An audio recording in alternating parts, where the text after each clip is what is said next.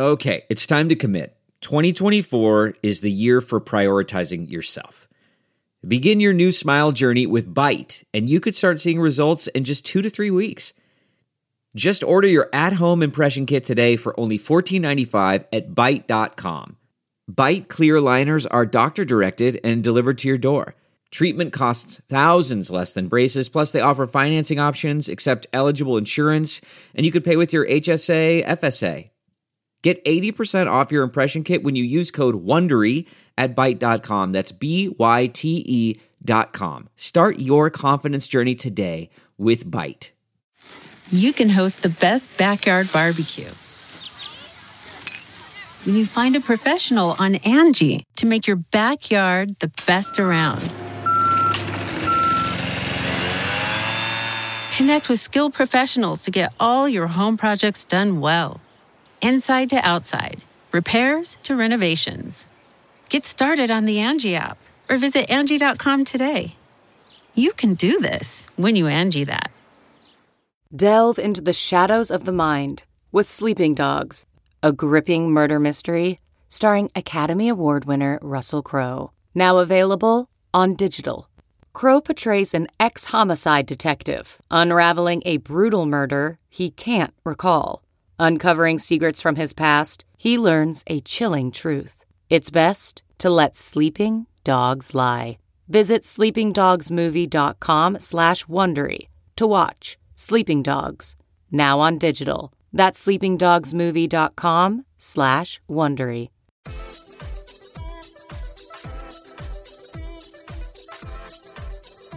Welcome to the Science of Success with your host, Matt Bodmer. Welcome to the Science of Success. I'm your host, Matt Bodmer. I'm an entrepreneur and investor in Nashville, Tennessee, and I'm obsessed with the mindset of success and the psychology of performance.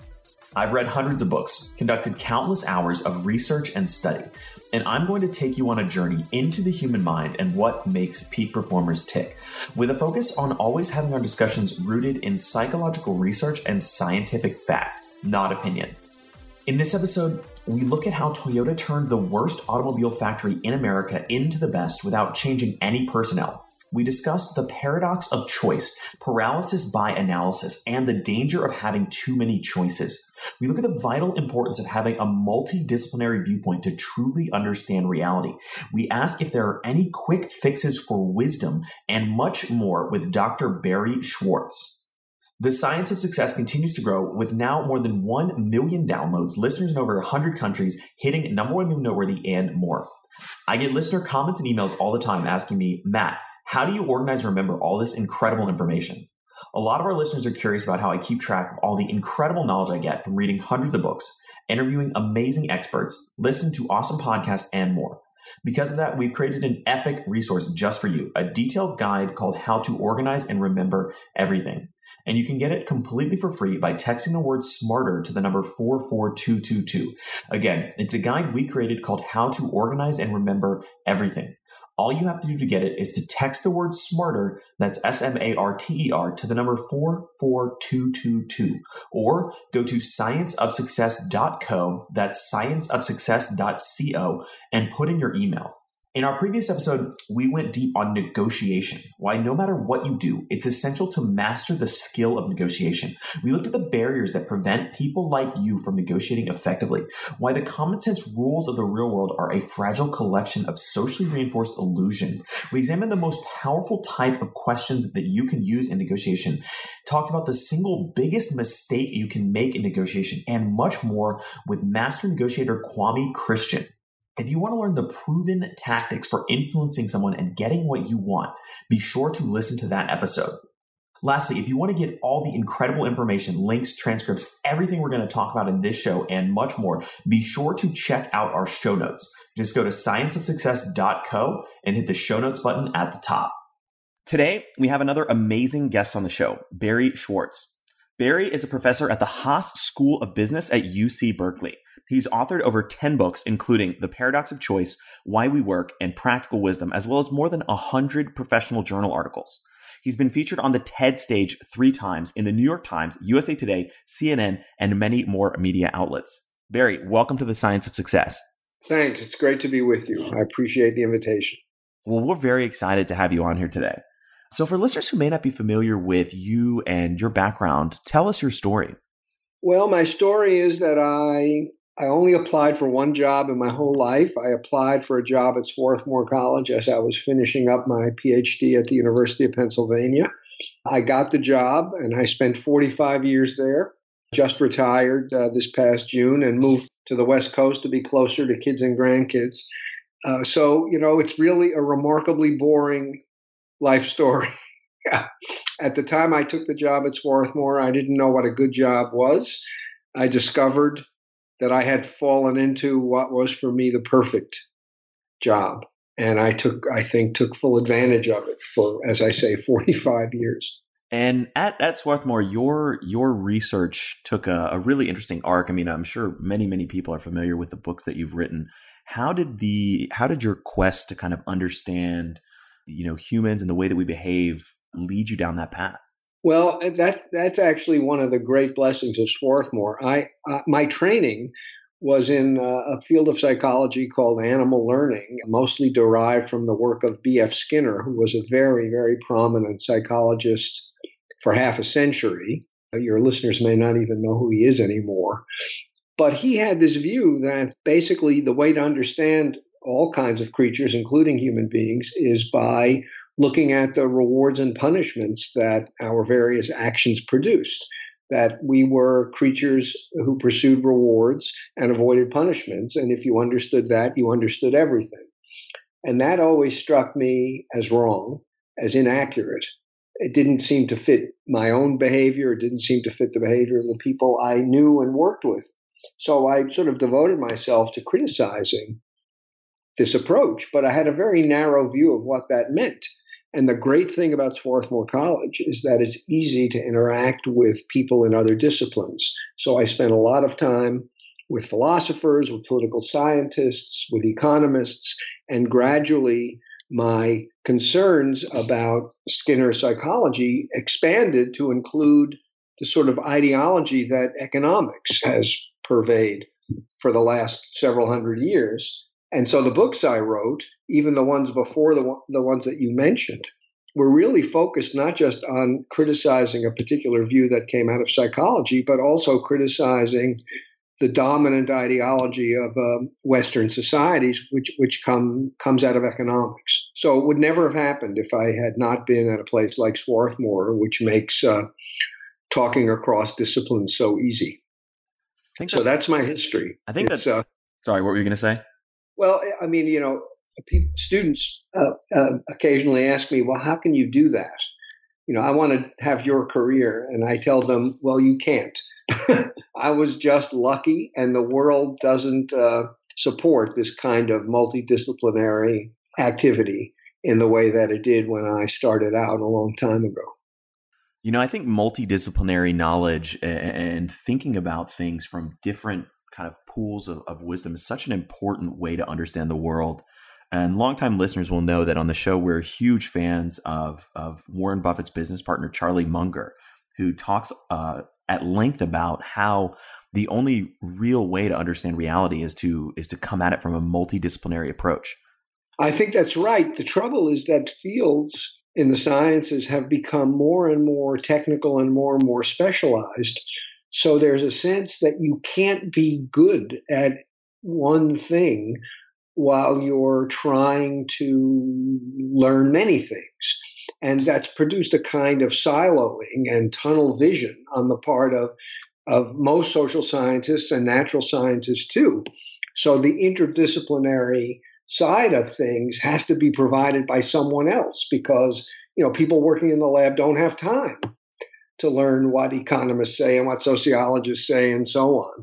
It falls to people who are writing about what scientists do to try to make those connections across disciplines. And then you hope that they actually know enough of the science that they get the science right, which is why I tell young people that they simply can't do what I did. The world won't allow them to.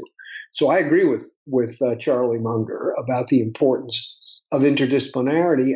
It may well be that the way you achieve it is by having multiple people who talk to one another, each of them a specialist, but their viewpoints converge on a common problem, and out of that emerges a more nuanced and complete picture than any one of them could give.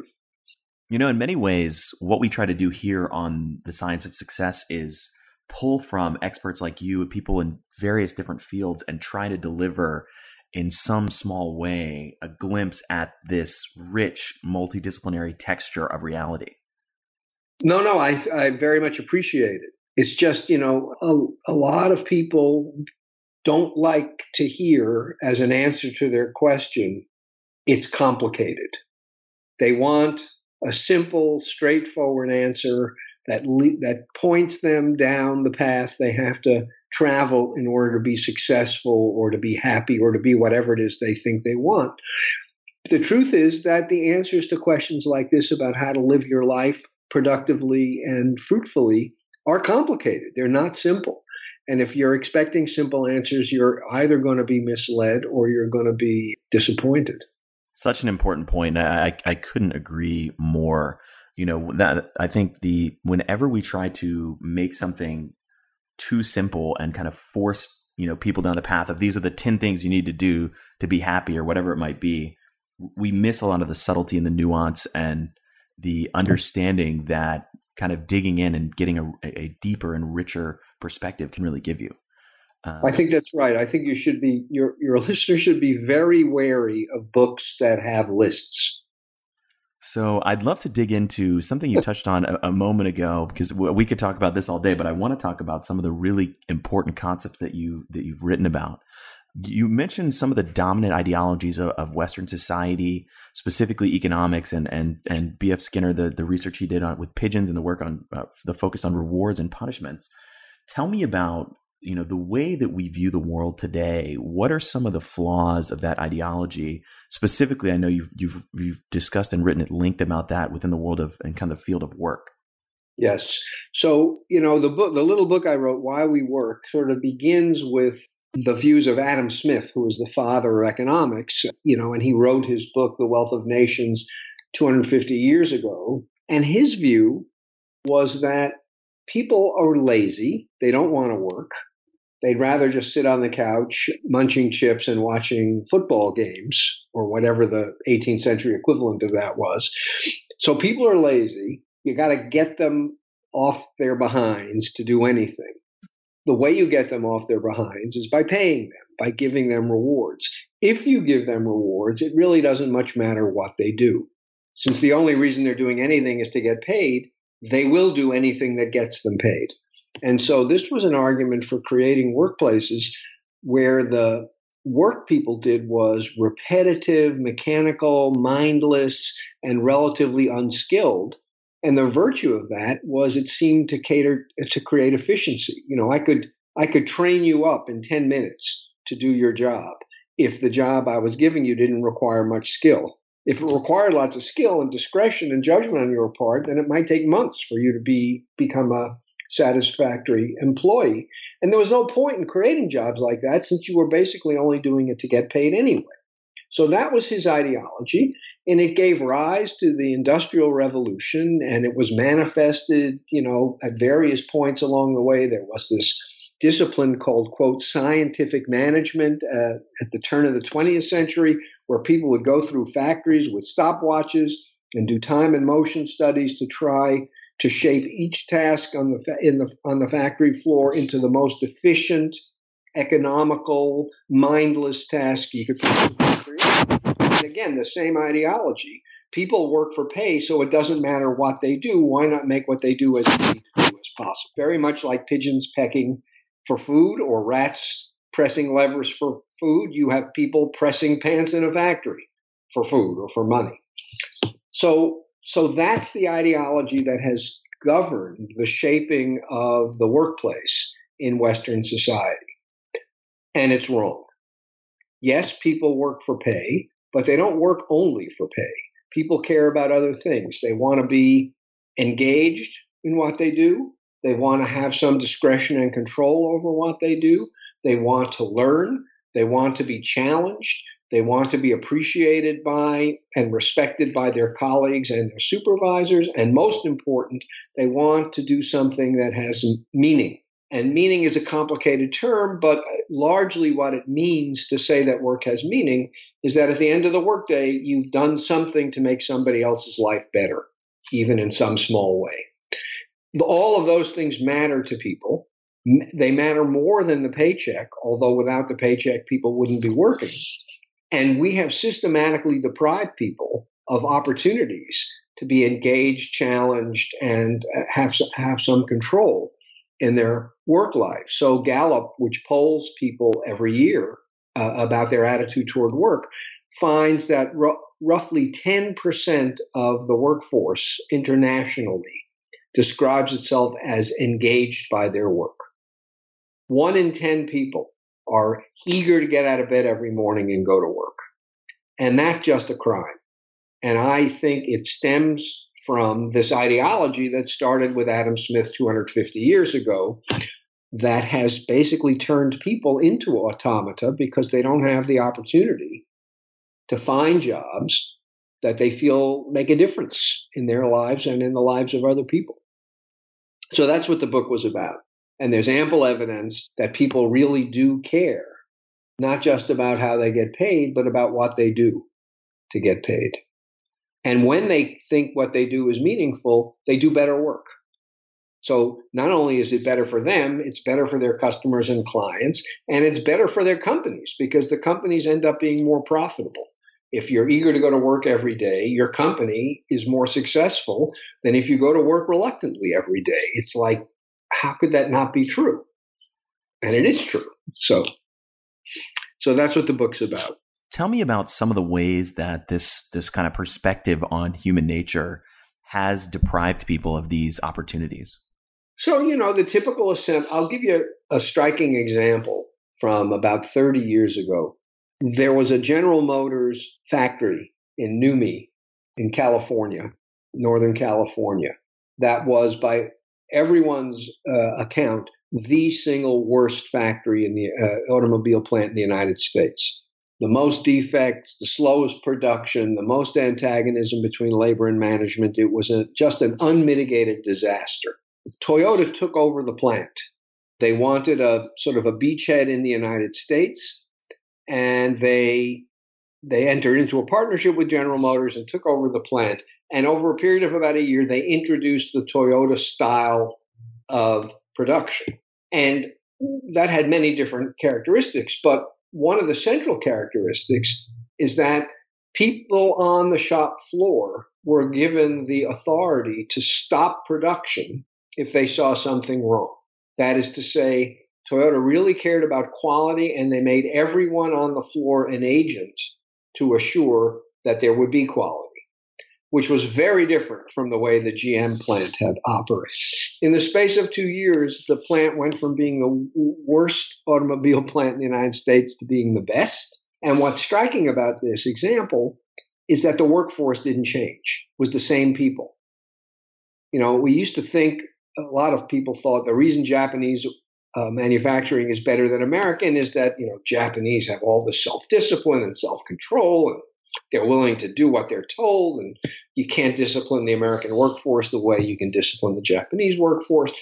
Well, this transformation was done with the same drug-taking, alcohol-drinking, assembly line sabotaging American workers that had made the worst automobile plant in the country for General Motors just a few short years before. And one salient characteristic of the Toyota plant is that there are these ropes hanging from the ceiling, and anyone on the assembly line can pull on the rope if they see something wrong, and it stops the assembly line. You don't need to go to a manager. You have autonomy and control and discretion, and you are a partner in the pursuit of quality, an equal partner. You pull on the rope, the line stops, and people try to figure out what's gone wrong. So that strikes me as an example of how you can take work that people regard as meaningless and are doing only to get a paycheck and turn it into work that people regard as meaningful. And it doesn't hurt to remind people on the assembly line that what they do has consequences for the health and safety of their fellow citizens, right? If you drive a defective car, you may get into an accident and you may get killed, and your 18-month-old baby may get killed. So every car you make, you have people's lives in your hands. How much time do you think is devoted to reminding people on the assembly line that they're responsible for the health and safety of their fellow citizens? I suspect not very much. If you made that salient, the attitude people brought to the job would be quite different than the attitude they have when they think they're just, putting in rivets to get a paycheck. So that's just one dramatic example. It's not hard to find others. I write in some detail about hospital janitors. This is work that my friend and colleague Amy Rezniewski has done. Hospital janitors are at the very bottom of the hierarchy in hospitals. They're essentially invisible. And most of them are just punching a clock and doing the long list of tasks that they have to do, washing floors, emptying trash, making beds, stuff like that.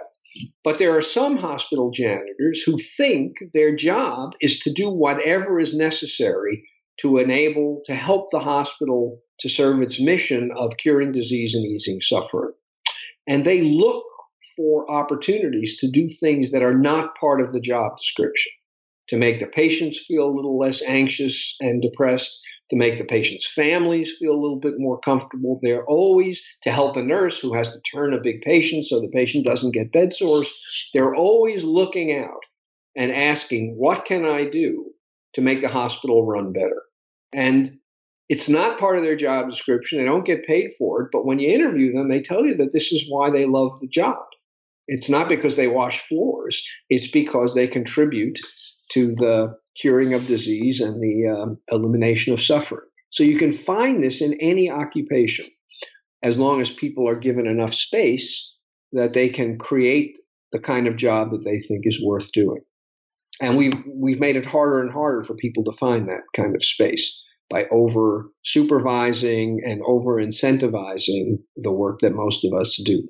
CarMax is putting peace of mind back in car shopping by putting you in the driver's seat to find a ride that's right for you. Because at CarMax, we believe you shouldn't just settle for a car. You should love your car. That's why every car we sell is CarMax certified quality, so you can be sure with upfront pricing that's the same for every customer. So don't settle. Find love at first drive and start shopping now at CarMax.com. CarMax, the way car buying should be. Okay, picture this. It's Friday afternoon when a thought hits you. I can spend another weekend doing the same old whatever, or I can hop into my all-new Hyundai Santa Fe and hit the road.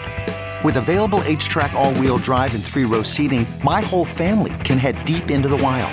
Conquer the weekend in the all-new Hyundai Santa Fe. Visit HyundaiUSA.com or call 562-314-4603 for more details. Hyundai, there's joy in every journey. Okay, picture this. It's Friday afternoon when a thought hits you. I can spend another weekend doing the same old whatever, or I can hop into my all-new Hyundai Santa Fe and hit the road. With available H-Track all-wheel drive and 3-row seating, my whole family can head deep into the wild. Conquer the weekend in the all-new Hyundai Santa Fe. Visit HyundaiUSA.com or call 562-314-4603 for more details. Hyundai, there's joy in every journey. Hiring the right person takes time that you often don't have. But you shouldn't let a time crunch get in the way of finding the right candidates for your business. That's why LinkedIn is the best place to post your job. In fact, I was on LinkedIn Jobs this morning looking for candidates to fill a key role in one of my businesses. LinkedIn Jobs screens candidates with hard and soft skills you're looking for so that you can hire the right person quickly.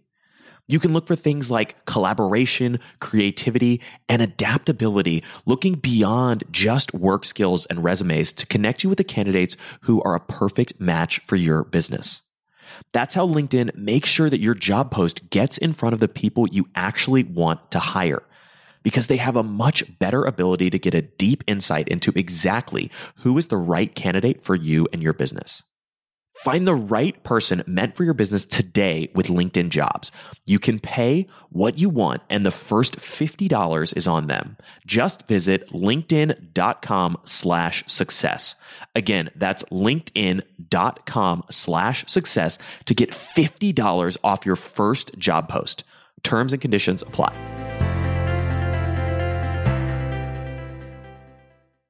I think that's a great point, that it's not part of the job description. It's not what they're being paid to do. And the focus on just monetary rewards and punishments and incentives obscures something deeper. Absolutely. I'll give you another example that there is this chain that you see in malls all over the country called the Container Store. Are you familiar with the Container Store? Yeah, the Container Store is great. Yeah, it sells pieces of plastic that we put stuff in that we probably shouldn't have bought in the first place, right? So that's what it does. If you walk into that store, and I have now been in many of them, and it seems to me that the attitude is the same in every one of them, the enthusiasm and knowledge and commitment that the people working in those stores bring to their jobs is unbelievable. Most people working in malls think their job is to sell stuff. The people in a Container Store think their job is to solve your problem. You come in with a problem, and they, knowing all the inventory and stuff, they have the expertise to help you solve the problem. And that's their job. If it means a sale, well, that's great. If it doesn't, also great. By solving people's problems, they will generate and maintain a loyal customer base. And the enthusiasm with which the people in those stores do their work is simply extraordinary. And it's because effort has been made to make the work to remind people that the work they do actually has meaning. The work they do actually makes the lives of other people better. And that's baked into, I think, the ethic of the whole enterprise. And any retail salesperson could have that attitude. Somebody comes into the shoe store, my job is to solve this person's problem. Not my job is to sell expensive shoes to him. My job is to solve this person's problem. That changes everything. And so it's not hard to do, but if you're committed to this ideology that people just work for a paycheck, it wouldn't occur to you to make a point of the mission of meeting needs and solving problems. As you mentioned, the Container Store is done incredibly well, and it's the kind of place that when you hear about it, you're like, well, it doesn't really make sense. Like, how is that even a store? But then when you go in, you have one experience there, and you become a huge fan of what they're doing, which underscores another point you made that a little bit earlier, that it's not just good for the people working at these companies. It's good for the company's bottom line as well. And it creates, more engagement. It creates a better experience for the customers. And you've also written at length or talked about the example of a carpet company. Can you share that story?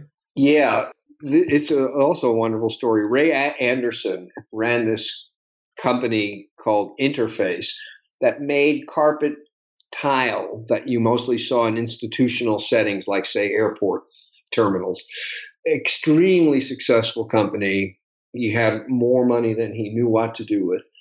And he had this epiphany as a, 70-year-old that he was going to leave his grandchildren piles of money and a planet that was quickly becoming uninhabitable.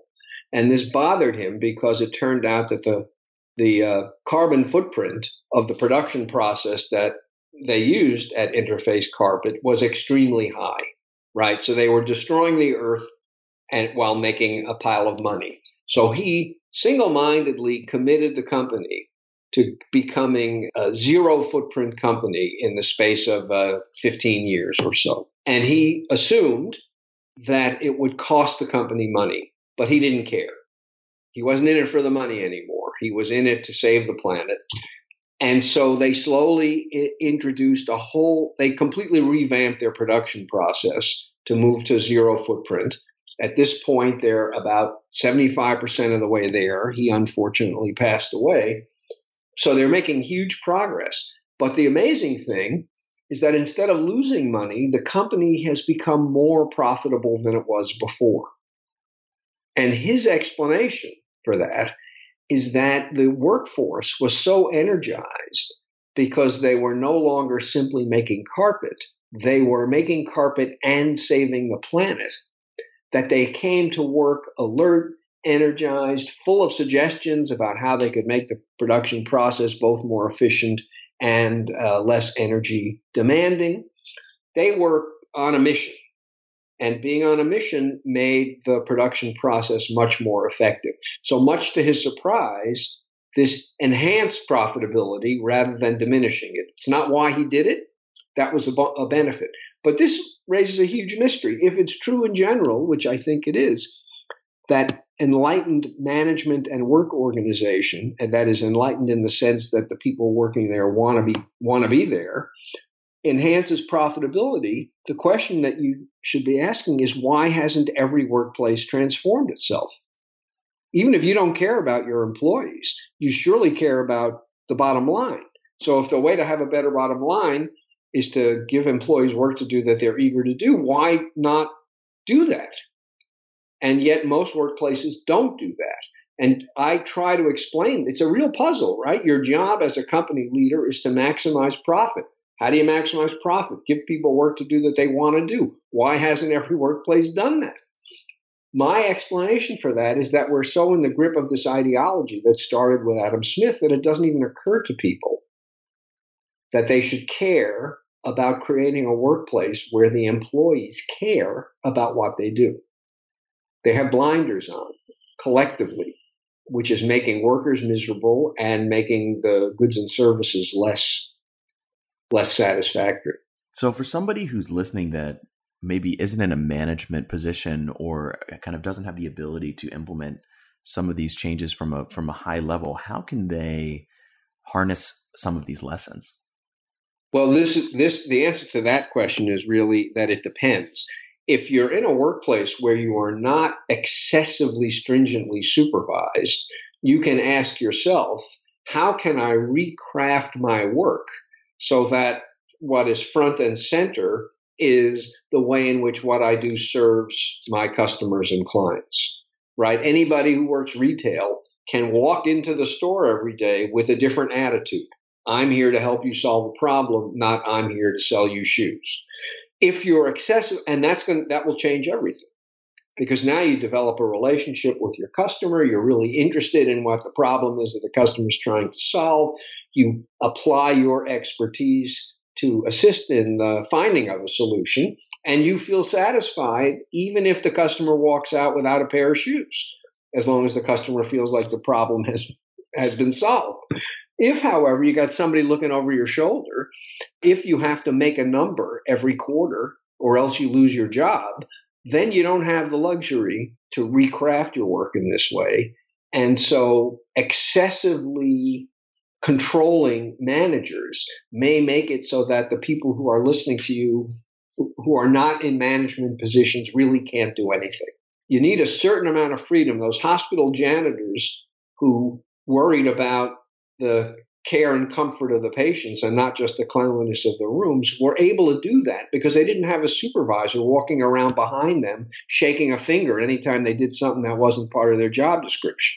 You could easily imagine a hospital cutting its staff so that now the janitors had to clean twice as many rooms as they had before, and they no longer have time to do the work the way they think it should be done. Now all they're doing is emptying trash and washing floors, and there's somebody watching them to make sure that that's what they're doing. So you need a certain amount of benign neglect by the people who supervise you in order to have the freedom to reinterpret your work in a way that makes it more meaningful. A lot of us are in that position, but not all of us are in that position. In many ways, some of these lessons underscore a lot of the concepts you talked about in your previous book about wisdom. I'd love to segue into that topic. Tell me, how do you define the concept of wisdom? Well, I'm not a big fan of definitions, especially definitions of highly difficult ideas like wisdom. But what my co-author Ken Sharp and I did was basically we took Aristotle, the philosopher Aristotle's definition and described wisdom as doing the right thing at the right time in the right way for the right reason. Now that's quite vague. What's the right thing? What's the right way? It was deliberately vague because what we try to suggest is that when you are a doctor treating patients, you have to start out asking, what's the appropriate goal of this activity? What am I here for? What would it mean to be a good doctor? And having answered that question for yourself, you then set about behaving in ways that pursue that appropriate goal. And it can mean different things with different patients. So wisdom requires judgment. With some patients, you have to tell them what to do, because if you're not forceful and directive, they won't follow your advice. Other patients, you may have to lead them so that they discover what to do, how to change their diet, how to get more exercise, and what have you. There is no formulaic approach to treating patients because so much of it depends on the patient who's sitting across the examining table from you. And this, I think, is obvious when it comes to parenting. Nobody who's actually had experience being a parent believes that there is a formula for good parenting. Every child presents parents with unique challenges. Reckless kids, you need to be protective. Timid kids, you need to sort of push them a little bit. What's right for the kid depends on the kid. Wise parents know this, are perceptive about what their kids are like and what their kids need, but their aim always is to give each child what he or she needs at the moment when that need is presented. Same thing is true with teachers. Every kid in the second grade class needs to be approached somewhat differently. The effort to supervise and monitor and assess teachers has essentially led to a kind of sort of teaching by script. Somebody sitting in some room in the Central Board of Education will come up with a script for teaching, I don't know what, math to second graders, and then you just follow the script. Well, any good teacher knows that that's a terrible way to teach, that the script is not right for any student, certainly not right for every student. And instead, you have to find ways to deviate from the script in ways that will help Johnny over here and Jane over there. So a good teacher needs to be a wise teacher. A good parent needs to be a wise parent. A good spouse needs to be a wise spouse. A good doctor needs to be a wise doctor, using judgment and discretion in the service of goals that are appropriate to the activity. That's, I guess, what as close as I can come to defining what I mean by wisdom. And the reliance on rules and incentives to get people to behave properly is the enemy of cultivating wisdom. The more you have to follow rules, the less opportunity you have to develop your judgment. And the more you're controlled by incentives, the less you're controlled by the appropriate objectives of the activity, stimulating the minds of kids if you're a teacher, curing disease if you're a doctor, what have you. So that's what wisdom is about. We think the appeal to rules and incentives is a substitute for what we really need, which is a bunch of people in various positions who want to do the right thing and have the judgment to figure out what the right thing is in a given situation. So how do we cultivate the machinery of wisdom, and the ability to make those decisions and understand when to step away from the rules or when to improvise? So you have to. So one of the things that Ken and I say is that wisdom is learned, but it can't be taught. And what we mean by that is you can't give a course on wisdom that teaches people to be wise. You could give a course on wisdom, which we did, that teaches people why wisdom is important. But the way you learn to be wise is by trying and failing. A wise doctor doesn't start out as a wise doctor, tries things, gets feedback, is sensitive to feedback, adjusts his or her approach to the situation at hand on the basis of that feedback, and over time starts to make these judgments right most of the time. There's a wonderful article that appeared in the New Yorker by an oncologist named Jerome Groopman, who writes frequently for the New Yorker magazine. It's called Dying Words. And in it, he describes how he learned to give patients bad news. As an oncologist, he has to give patients bad news often, unfortunately. So he describes telling a 20-something-year-old woman that she has metastatic breast cancer and is probably going to be dead in 2 years. And the subtlety and nuance with which he has the conversation, making sure that she's not completely crushed by the news, but also making sure that she isn't unrealistically optimistic about what her future is. And the more optimistic she looks, the more he gives her pieces of the dark side of the story. The more depressed she looks, the more he gives her pieces to be hopeful about. He's calibrating everything he says and the way he says it based on the kinds of questions she asks and her facial expressions. It's a beautiful account of a wise interaction over an extremely difficult topic. But then he says, I'm pretty good at this. How did I learn? And he describes how bad he was at it at the beginning of his career. He started out thinking, well, you just have to be honest with patients. And he wrecked somebody's life by just being brutally honest. You're going to be dead in 2 years. Well, ended up she lived 6 years, and she spent every day basically in fear that this was the day that the hammer would fall and her life would be over. So, the next patient, he hid the seriousness of the disease. And the result was here was this guy who died incredibly uncomfortable, tied to 1 million tubes and wires. And slowly over time, he sort of found the sweet spot, this place in between brutal honesty and complete dishonesty, where he mostly found the right approach with every patient, although, of course, like anyone else, he sometimes gets it wrong. So you learn by doing, by getting it wrong, and by correcting your mistakes. It helps a lot to have a mentor, somebody who's already been through the process, who you can watch so that you can do some of your learning without having the patient suffer from your mistakes. And that's another point that Groopman makes in this article, is that when doctors have these conversations with their patients, the door to their office is closed so that young doctors who are learning don't get to see it in operation.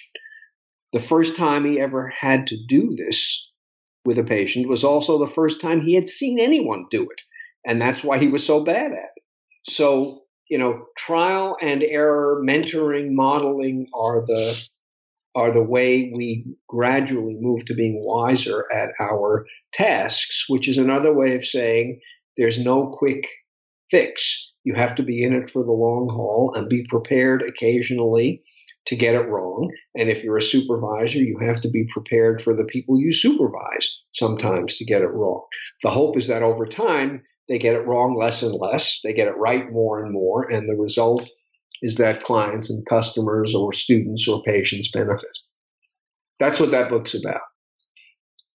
Such an important point that it's okay to be wrong and that it's actually a necessary part of the path to wisdom. I think so often in our society, in school, and in the workplace, in many instances, the incentives seem to be aligned around trying to never be wrong or trying to hide whenever you're wrong, when in reality, you should actually, in many ways, set out and try to make mistakes so that you can learn from them and become better.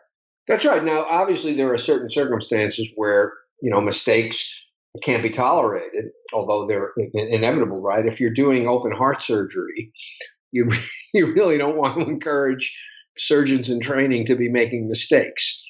But most of the situations that we face in life aren't like open heart surgery. You can make a mistake and you can correct it.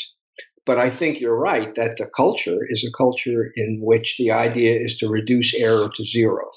And the only way to reduce error to zero is to give people scripts to follow. When you give people scripts to follow, you get mediocrity, not excellence. You may prevent catastrophic errors, but you also prevent extraordinary achievements. And I don't think that's something we should be aspiring to. One of your other books that was incredibly popular is the book, The Paradox of Choice. I think a lot of people have heard about that, maybe think that they sort of understand it, but may not really grasp the fundamental lesson from that book. Can you share that concept? Sure. The lesson is pretty simple. We in Western societies are committed to the view that the more freedom people have, the better off they are. And the way to give people lots of freedom is to give them lots of choice. So the more choice people have, the better off they are. And the thesis of the book is that while it is certainly true that people need choice, discretion, and control over their lives, that choice is a good thing, there can be too much of a good thing. And when there is too much, which is sort of the way modern life has become, for at least for affluent people, when there's too much choice, instead of being liberated by it, people are paralyzed. They can't pull the trigger. Paralysis by analysis. When they do pull the trigger, they're more likely to make bad decisions. And even if they manage to make good decisions, they're less satisfied with them because it's so easy to imagine that one of the alternatives would have been better. So the paradox of choice, the subtitle is Why More is Less. There's some amount of freedom and choice that is terrific for us. But when you exceed that amount, these negatives, the paralysis and the dissatisfaction, start to overwhelm the positives. And we end up, even when we choose well, dissatisfied with what we've chosen. And I think when the book came out, there's a new edition of it that just came out, but originally it was published 10 years ago. When the book came out, people were going through life in affluent industrial societies vaguely dissatisfied and with this vague sense that something was wrong and they couldn't put their finger on it. And the book hit a nerve. As soon as I said there can be too much choice, it was like, that's what's driving me crazy. That's why I can't go shopping anymore. That's why I can't pick out a cell phone, blah, blah, blah, blah, blah. That's why it had the impact that it did. Although I must say, it's not like I've seen companies thereby reduce the number of options they give people. So the book, and it's true of trivial things like choosing cereal in the supermarket, but I also see it with undergraduates, very talented undergraduates at Swarthmore who are interested in a lot of different things and good at a lot of different things. And graduation is the point where they sort of have to decide what they're going to be as grown-ups, and they can't pull the trigger. They know that if they walk through one door, the medical school door, say, lots of other doors are going to slam shut, and they want to be damn sure that the door they're walking through is the right one. And the result is a kind of paralysis that can leave them basically running in place for months or years, hoping one morning they're going to wake up knowing what they should do with the rest of their lives. It's very anxiety producing. I think many, many college students are close to basket cases because they can't figure out what they're supposed to do as grown-ups, and we don't help them. I think that's a struggle that millennials broadly face, even when they get out of undergrad and get into the workplace, thinking about, is this the career path I want to go down? Is this the opportunity that I want to be pursuing? How can we help strike that balance, or how can we help move beyond the paradox of choice and try to simplify our own lives? Well, it's not easy. You try it and the world just won't let you by rubbing a new shiny object in your nose, and always you're like, why don't I have that? Should I have that? Should I have that version of it? I think the single most important attitude that people can have when it comes to facing all of this choice is that good enough is virtually always good enough. You don't need the best cereal or the best cell phone or the best cell phone plan or even the best job. You need a good enough one. And what this does is it simplifies the choice problem, because you don't need to look at every job and you don't need to look at every cell phone. You just need to look at them until you find one that meets your standards, and then you choose it, and you don't worry about alternatives that you haven't investigated. This also seems un-American. I mean, who would settle for good enough when somewhere out there is the best? But I think, and we have some empirical evidence, that people who aspire to the best get better results and feel worse about them than people who are just looking for good enough. So going through life asking, what is a good enough restaurant? What's a good enough vacation? What's a good enough apartment? What's a good enough job is the single best remedy to this, I think, to this explosion of choice that we all face. But it's not like you snap your fingers and you suddenly become content with good enough. It takes practice. It's going to make you uncomfortable for a while. Eventually you get used to it and you discover that a good enough phone is pretty much as good as the best phone. And you stop worrying that maybe you've left a better option on the table somewhere. So that's that's the guidance that I would give people. My experience is that it's very hard to convince young people to adopt this attitude.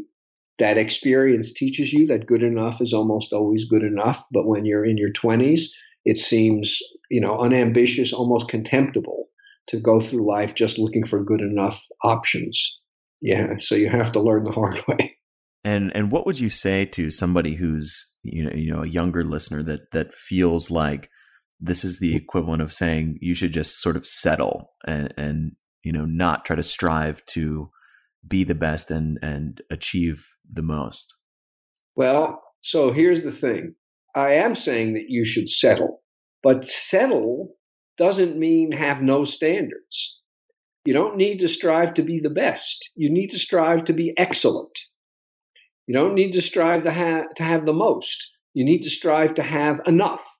So I'm not saying don't, be unambitious, have no standards, eat whatever somebody puts in front of you, take the first job that comes your way. I'm not saying that at all. Have standards, have high standards, but don't feel like if you haven't gotten the best and if you haven't scored the best, you're a failure. You don't need to get into the best college, as if we know what that even is. You just need to get into a good college. There are lots and lots of good colleges. There's only one best college, and nobody knows what that one is because there's no metric really for assessing it. But if you're convinced that there's a best college and you don't get into it, you feel miserable. There's a cartoon I show when I talk about this of a young woman wearing a sweatshirt that says Brown, but my first choice was Yale. You don't want to go to Brown and spend 4 years there thinking you'd have been better off if only you had gotten into Yale.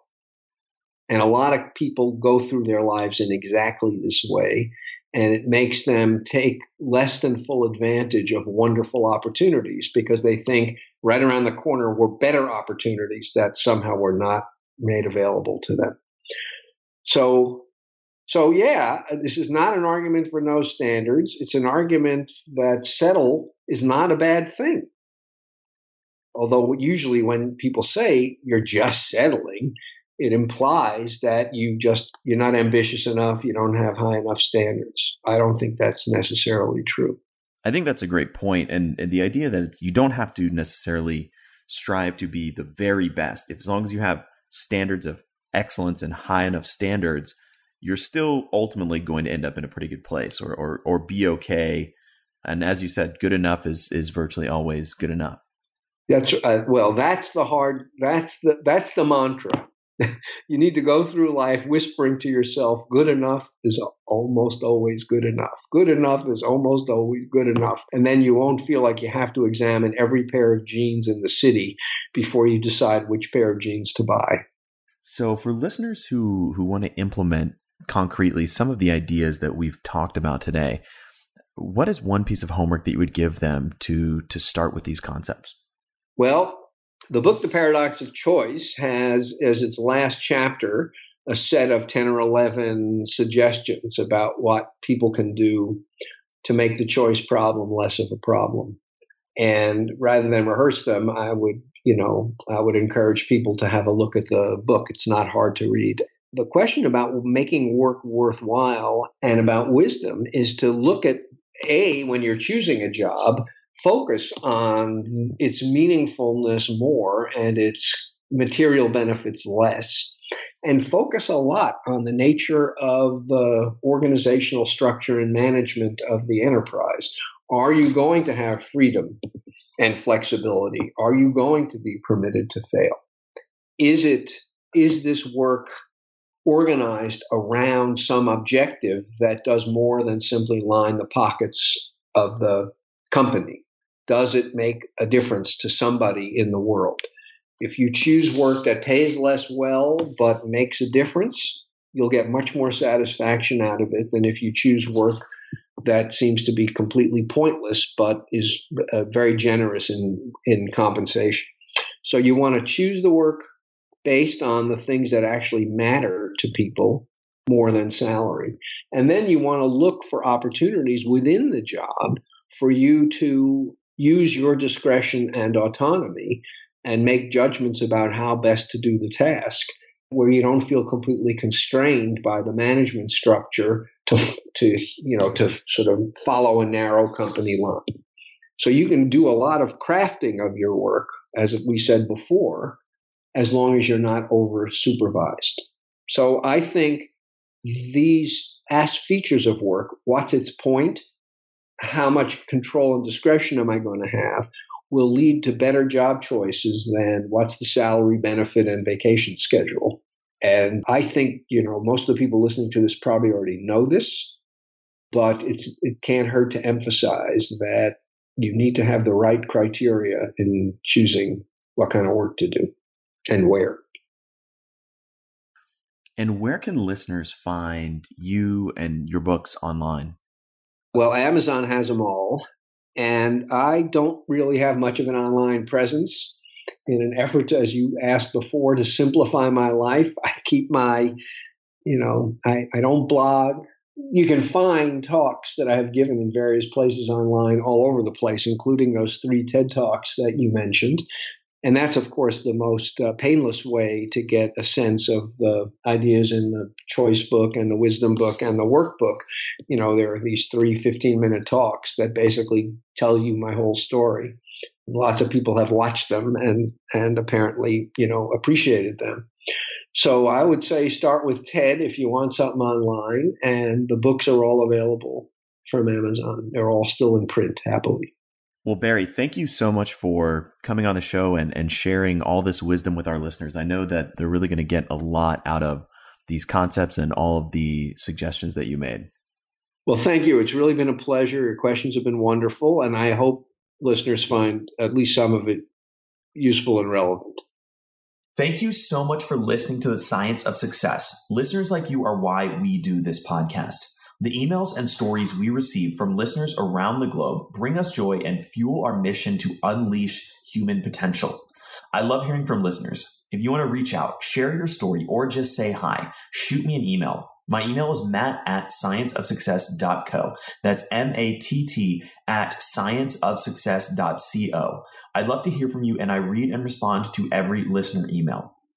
The greatest compliment you can give us is a referral to a friend, either live or online. If you've enjoyed this episode, please leave us an awesome review and subscribe on iTunes, because that helps more and more people discover the science of success.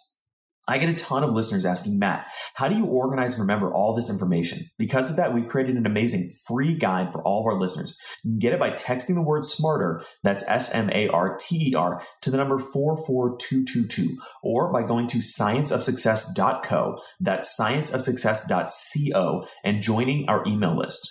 If you want to get all this incredible information, links, transcripts, everything we talked about in this episode, and much more, be sure to check out our show notes. Just go to scienceofsuccess.co and hit the show notes button at the top.